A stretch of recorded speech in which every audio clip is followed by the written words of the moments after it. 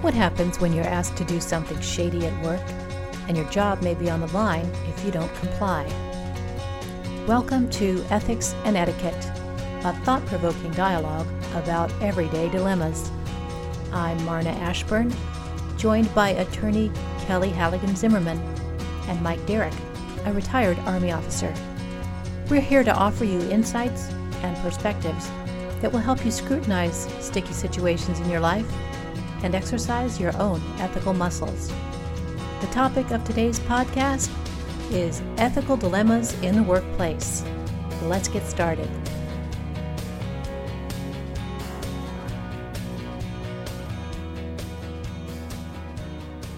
So let's start with our first situation. Before you were hired, the manager asked you to promise that you'll stay in the job for 2 years minimum. No contract was offered or signed, just a promise. Now, after a year in the position, you find the situation untenable and wish to leave the job. But you gave the boss your word, and you're a person of your word. What do you do? Kelly, what do you think? Well, I don't think you take the job in the first place. And I say that because business ethics and the corporate culture are important, and it's something that each of us should consider when we decide whether or not to take a job. And so my concern is more with the corporation's behavior and the hiring manager's behavior. So there's something called consideration, and there needs to be a benefit for both parties when the parties reach an agreement or what's you describe as a promise. So in this case, each party needs to give the other something. There's a mutuality of obligation. And this person accepted the job for salary, which certainly is a benefit, and then the employer gained a worker or a laborer. But the problem is when the employer asks the friend to stay for 2 years without providing any benefit, to the individual, no consideration. The person isn't provided with an employment agreement or an agreement or a promise of a bonus. It's really not an enforceable agreement.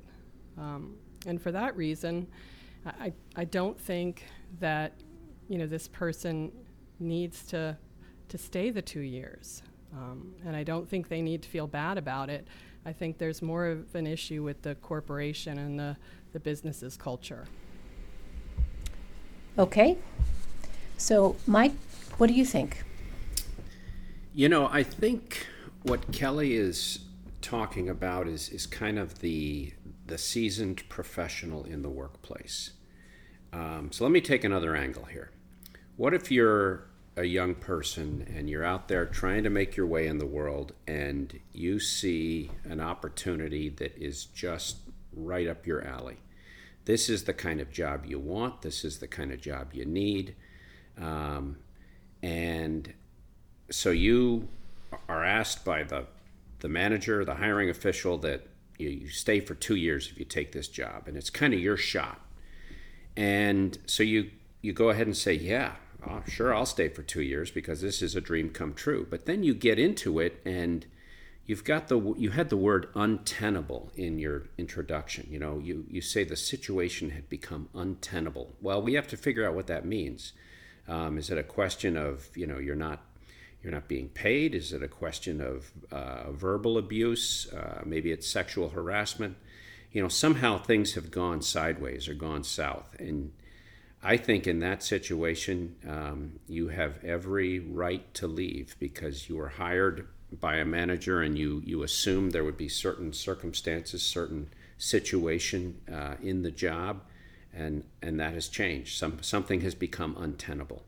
So I think for a young person, it might be different. It might be a different set of considerations both on the front end when you're taking a job, what you thought was your dream job, and then maybe you were being taken advantage of later. So you have every right, in my opinion, to unplug and move along.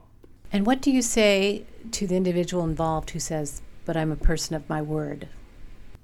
I think that in that situation, you are lifted of any obligation to stand by your word if the word of the person who hired you is no longer, in place, no longer valid. I didn't say that very well, but so if commitments to you have been broken, in other words, then you have the option of breaking your commitment at that point. That happens all the time in the world. And especially since there was no contract signed or anything, it was just a... Right. Well, really, it was a promise extracted. And when this individual was talking to me about the situation, I said, well, she extorted a promise from you. She dangled a job offer in front of you and said, but you have to agree to stay 2 years, or I'm not going to give you the job. So what we have here is a rogue supervisor kind of stepping outside the bounds of normal HR procedures, I think. And I think the HR office would be mortified to find out what happened. Having said that, here we are now, a year into the job. She doesn't like it. She doesn't like the situation, doesn't like the work. I'm going to encourage communication. I'm going to encourage a difficult, solution-oriented conversation with the boss, perhaps even the HR representative, and figure out what the employee needs for this situation to be better. But I do hold fast to my belief that it was a promise that was extorted and it never should have been. It's outside the boundaries of normal procedures. But go ahead with the conversation. Yeah, I've got another thing that you just caused me to think of, Marna. I've been dabbling in the startup world lately, and I got involved with a company recently, and it's exciting, it's fast moving, the truth changes day by day, the reality of things changes day by day, and what was said and what was even promised a couple of months ago often is just, everybody understands that the circumstances are so unlike what they were several months ago that everything has changed.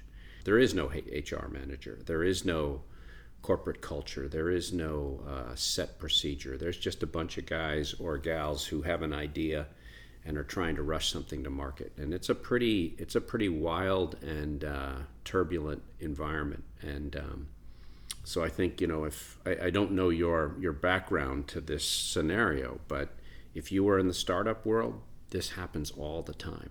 Because go ahead, Kelly. Sorry, Martin. All I was going to say is I think all an individual can do is act in good faith. Do the best they can, communicate, as you said, Marna, but you can only hold up your end of the bargain. And if the situation's untenable and you communicate, the individual really was maybe taken advantage of by this hiring manager who was in a superior position and sort of extracted a concession. I think all you can do is act in good faith, and if you have to move on, you move on. Without feeling bad.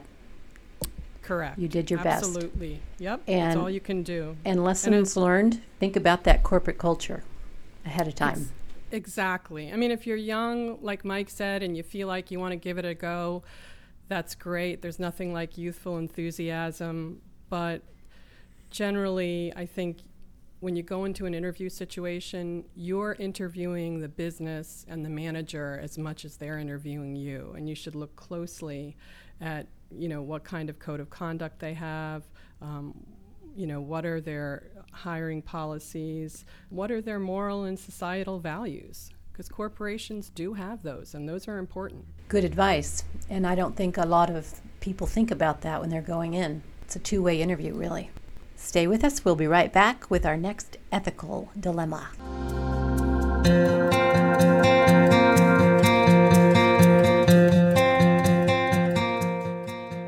Welcome back to Ethics and Etiquette. We have a second situation for you. What if you are asked or ordered to do something illegal or underhanded or unethical in your job? For example, my uncle was told by his employer to keep 2 sets of books, one for the accountant and the IRS, and 1 set of the actual numbers. Another example is in his testimony. Mr. Cohen claimed numerous ethical breaches and criminal acts on the part of the president many for which Mr. Cohen himself apparently served as main actor.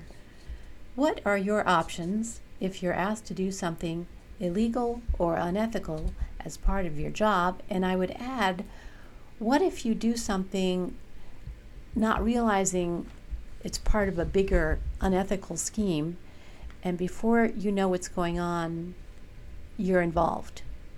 Mike, tell us what you think.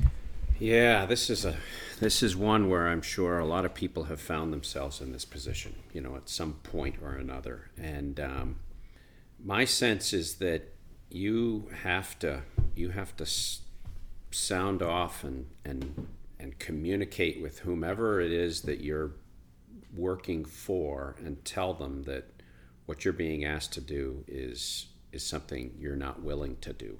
Seek an explanation. Maybe you don't understand. Maybe there's something going on that isn't clear here. But if you sense that there's illegality, if you sense that there's some sort of unethical behavior, even if you're already implicated, perhaps unknowingly, or involved, perhaps unknowingly, you have to step away from it as quickly as you can, because it is just a job. It may be your livelihood. It may be whatever. This may be what allows you to put food on the table, but you also have to maintain your self-esteem. And it's hard for people when they're put in a soul-crushing situation that they don't do well with that. So that's my thought.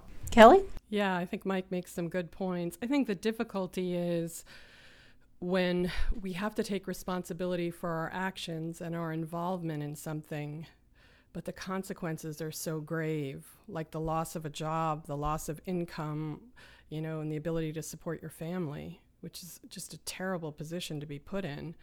But I think that's what makes ethics so challenging, is even when the cost is so high, we need to take the proper steps. So in this case, obviously your uncle could have gone ahead and gone along with it and done it. Kept the 2 sets of books. But the second step would be, no, I'm not going to do that. I'm going to just walk away. I'm not going to go to the police. I'm not going to, take any other steps. I'm just going to extricate myself from this difficult situation, which is what your uncle could have done and probably did do. I'm sure you'll share that with us. And it's what Mr. Cohen could have done but didn't do. And then, of course, the third step would be go ahead and go to the authorities and let them know what is going on in the business or what is going on with Mr. Trump, and then follow their advice, which could be, to resign, or could be to remain in your position of trust and maybe work for the authorities to try to root out what's going on and ultimately have folks held accountable for it or prosecuted for it. So you both mentioned this, and I just want to come back to it. In many cases, stepping away from an unethical situation means you lose your job, which means you lose a paycheck, and you can't pay to get food on the table. In my uncle's case, he said, no, I'm not going to keep 2 sets of books. That's illegal. And he was then let go from the job. Fortunately, he was able to find another job at a 1/3 pay cut. It's terrible. Yeah, that's tough. That's tough. It's a tough situation. So what do you have to say about that? No paycheck. Well, I mean, that's kind of what I think Mike and I both alluded to earlier. I mean, the cost can be so high, but you still need to take those steps because it's the right thing to do. And if that's not enough, you need to take those steps to protect yourself from being criminally responsible or civilly responsible for some serious wrong. Now, Mike, you said you had a situation earlier in your Army career where you were asked to do something. Yeah, I was asked when I was a young officer by my boss's boss to falsify a document. And it was not a military document. I was selling a car, and I put the car up on the bulletin board. This was back in the day when we had bulletin boards and people sold cars on bulletin boards. And my boss's boss said, oh, that's a great car. What do you want for it? And I told him, and he said, that's great. Fair price. Happy to pay that. I went ahead and got everything in order. And as we got to closing the deal, he said, could you write me out a bill of sale? And instead of putting the amount that I'm going to pay you, could you only put whatever it was, a half that amount or 2/3 of that amount, because I don't want to pay the sales tax.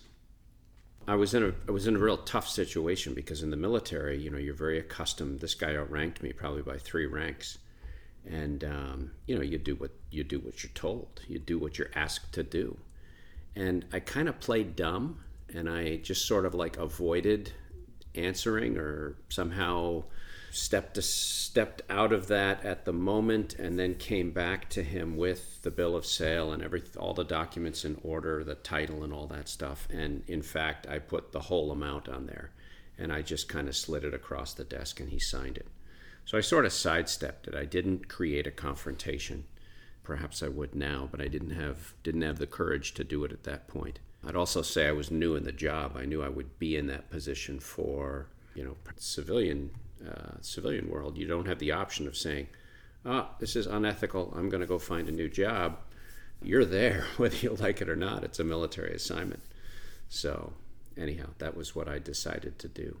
And he didn't make a fuss. He knew he was asking me to do something unethical, and he just signed the paperwork, and he paid taxes on the full amount. So anyhow. And that was that, and there were no downriver effects. I don't know downriver effects. He didn't have to deal with me a lot. He dealt with me through other people, but it was kind of, there never was a closeness with him. Maybe there wouldn't have been a closeness anyhow, but he sort of kept me at arm's length. Well, maybe you reminded him of integrity for a moment there. Maybe it was a good reminder.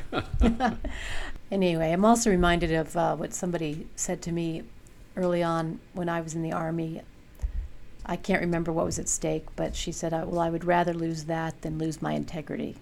Yeah, that's I would tell you that whether you're a young employee in a business or you're a young Army officer, or, again, we're back to the person I described in the last scenario. You're that young, aggressive person out there in the marketplace looking for that first job or maybe second job that's the one you really, really think you need. You're at a disadvantage. You're institutionally at a disadvantage. So to have the courage to stand up and say, hey, this isn't right, that takes a lot. That takes a lot of gumption. I think it's interesting to note, though, that we're seeing that more and more these days as we sort of unearth more and more wrongdoing out there in the marketplace. And I think one of the great catalysts for all of this has been the Me Too movement. We've had mostly women come forward and say, hey, we're just not putting up with this anymore. Different ethical domain, perhaps, but nonetheless, people saying, that's just not right. I'm not going there. But it's definitely right tied to the workplace, Mike, so it's really on point. Yeah. Very good suggestions on a tough situation. We will be right back with our final ethical dilemma.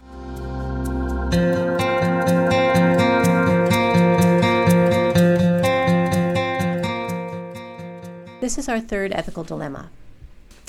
Somewhat similar to what we were just talking about when you're asked to do something unethical at work. A friend of mine recently shared that a relative of his was found guilty in a bribery scandal. Someone else was actually the architect of the bribery scheme, but the relative was the chief financial officer of the company, and he signed the checks. What do you do when you're knee-deep in something before you realize what's going on? Consider the college admissions scandal that we're dealing with now. Kelly, you want to weigh in on that? Sure. So I think you've got to extract yourself from the situation and take affirmative steps to do so. So I'm sure that your friend's relative was not only charged with bribery, but some type of conspiracy, which is what we see with the college admissions scandal. And conspiracy is a great charge that states and the federal government use to convict people, because it takes very little. It's just 2 or more people that agree to commit some illegal act, and they take some step towards completion. That's it. You don't even have to complete the crime. So, and the step could be very small. like the CFO could have attended a meeting, or signing the checks could be that step. And that's it. So the only way to remove culpability is you've got to withdraw affirmatively from what you're involved in. So in that case, the CFO or one of the parents in the college admissions scandal would have had to communicate to, like, Rick Singer in the college admissions scandal, or to the board for the CFO or whoever else was involved, that I do not approve of this, I don't want to participate in this, and then take some affirmative action to withdraw before the conspiracy is completed. Once it's completed, you can't withdraw. So, it's the two scenarios you describe are very serious, and you really need to take affirmative action to remove yourself from the situation. And would you recommend putting that in writing, the affirmative action? Absolutely, and I would also recommend that you get with counsel. I'm giving general suggestions, but if one finds themselves in this type of situation, I would get with an excellent criminal attorney, get guidance, and then you got to act immediately. The sooner the better. Absolutely. Yeah, okay. Mike?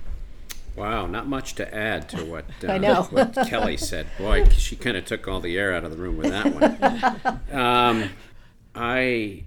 I think that there's a great saying that I've heard used many times, which is walk with good news, run with bad news. And in this case, you need to be running. And I think you need to go exactly where Kelly said. You need to be on the record. It's so easy to be on the record these days with the date stamps we have on texts and emails. You need to record a phone call or something, but you need to go and begin to get yourself out of this as soon as you realize what's going on. I mean, this scenario refers to senior people. These aren't folks who don't know better. They're in the C-suite, and they've probably, if they haven't seen something like this before, they've certainly heard about it. So when you figure out you're knee-deep in mud, you need to get yourself out of there as quickly as you can. That is serious business. And when my friend was relaying the story to me, my first question to him was, what did your relative know? And when did he know it? And then what did he do when he found out? Well, my friend didn't know the answer to that. But it seems to me the takeaway from this is what you all have said. Get yourself out quickly, get counsel, run with the bad news, but also pay attention to those little whispers in your ear about something's not right here. As my old neighbor used to say, something don't smell right here. We all get those inklings, and we need to have the courage to investigate and explore, ask the tough questions if we are part of something, and find out the truth, and do what you both have suggested, which is extract yourself immediately and affirmatively. Anything more to add, either one? I'd say that our three scenarios this week are doing just that for me as I look at them and think about them. They're sort of exercising that little voice in my head, because these are new to me. Hadn't heard of these or thought of these before you sent them to us, Marna. But that's a muscle which needs to be exercised, especially in today's society, where unfortunately we find more and more people doing wrong, or at least we have more visibility of that wrongdoing. So this is a great process to kind of exercise that intuition, if you will, if you can do such a thing. And I also find that discussions like this make me hold myself more accountable. Yeah, it's a great point, because it's a slippery slope. You need to be thinking about these things day in and day out.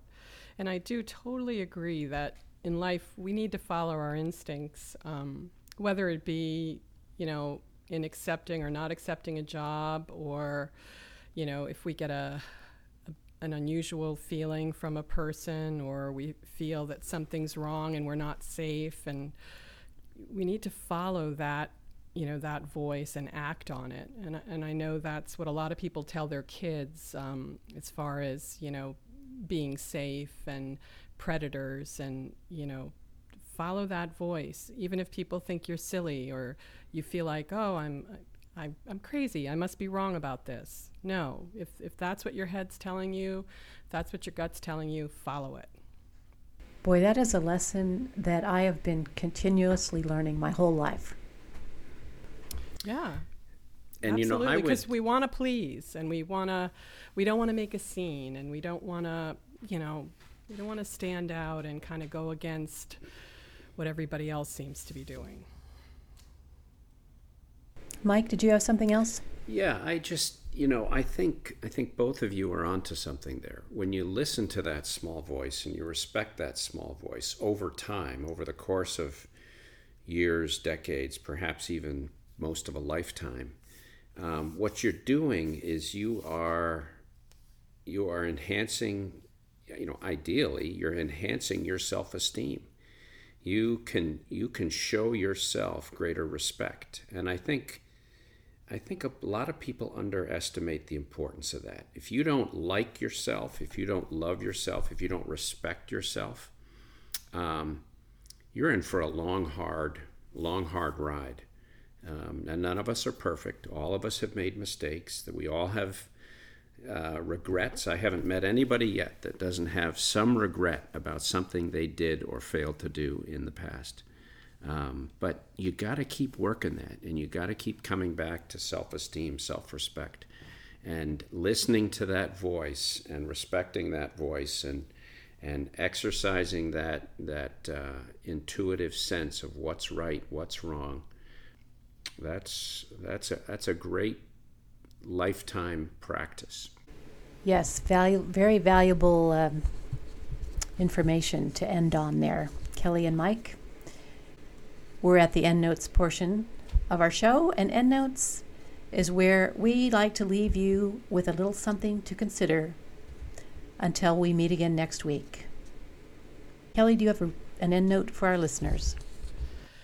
Sure, and I'm going to kind of repeat what we were just discussing, and that is that I think every listener should trust themselves, trust their judgment, and in the workplace, choose a workplace that reflects their ethics and their values, and hopefully that'll be a workplace, with a strong business model and strong ethical model. Okay, excellent advice. Mike?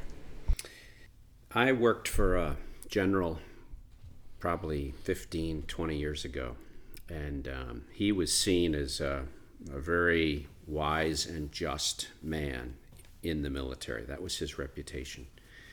And he used to look at us every now and then, and he would say, if you can't or won't tell your mother what you just did or what you are thinking about doing, then it's probably not a good idea. And so I've always used that as a watchword. Now, my mother is long departed, but she and I still have long conversations. And I use that as a way to judge things, and I think that applies to each of our scenarios today. What would your mother think? How would you make your mother proud? So that's just a very real way that I think someone packaged ethics for me way back when, and it stuck with me. Yeah, that's nice. I used to hear the advice, would you like to see this action on the front cover of the New York Times? How would that make you feel? Yeah, that's good. And I just want to end with a reminder to, pay attention to that still small voice that's telling you something isn't right, and have the courage to explore it. And that's going to be it for today's thought-provoking dialogue. For Mike Derrick and Kelly Halligan Zimmerman, I'm Marna Ashburn. Thanks for joining us for this episode of Ethics and Etiquette. If you want to support what we're doing, please like, share, subscribe, and leave a review on Apple Podcast or wherever you get your favorite podcasts. And stop by our website, ethicsandetiquette.com, for show notes and resources. We'll be back next week with another discussion about everyday dilemmas. See you then.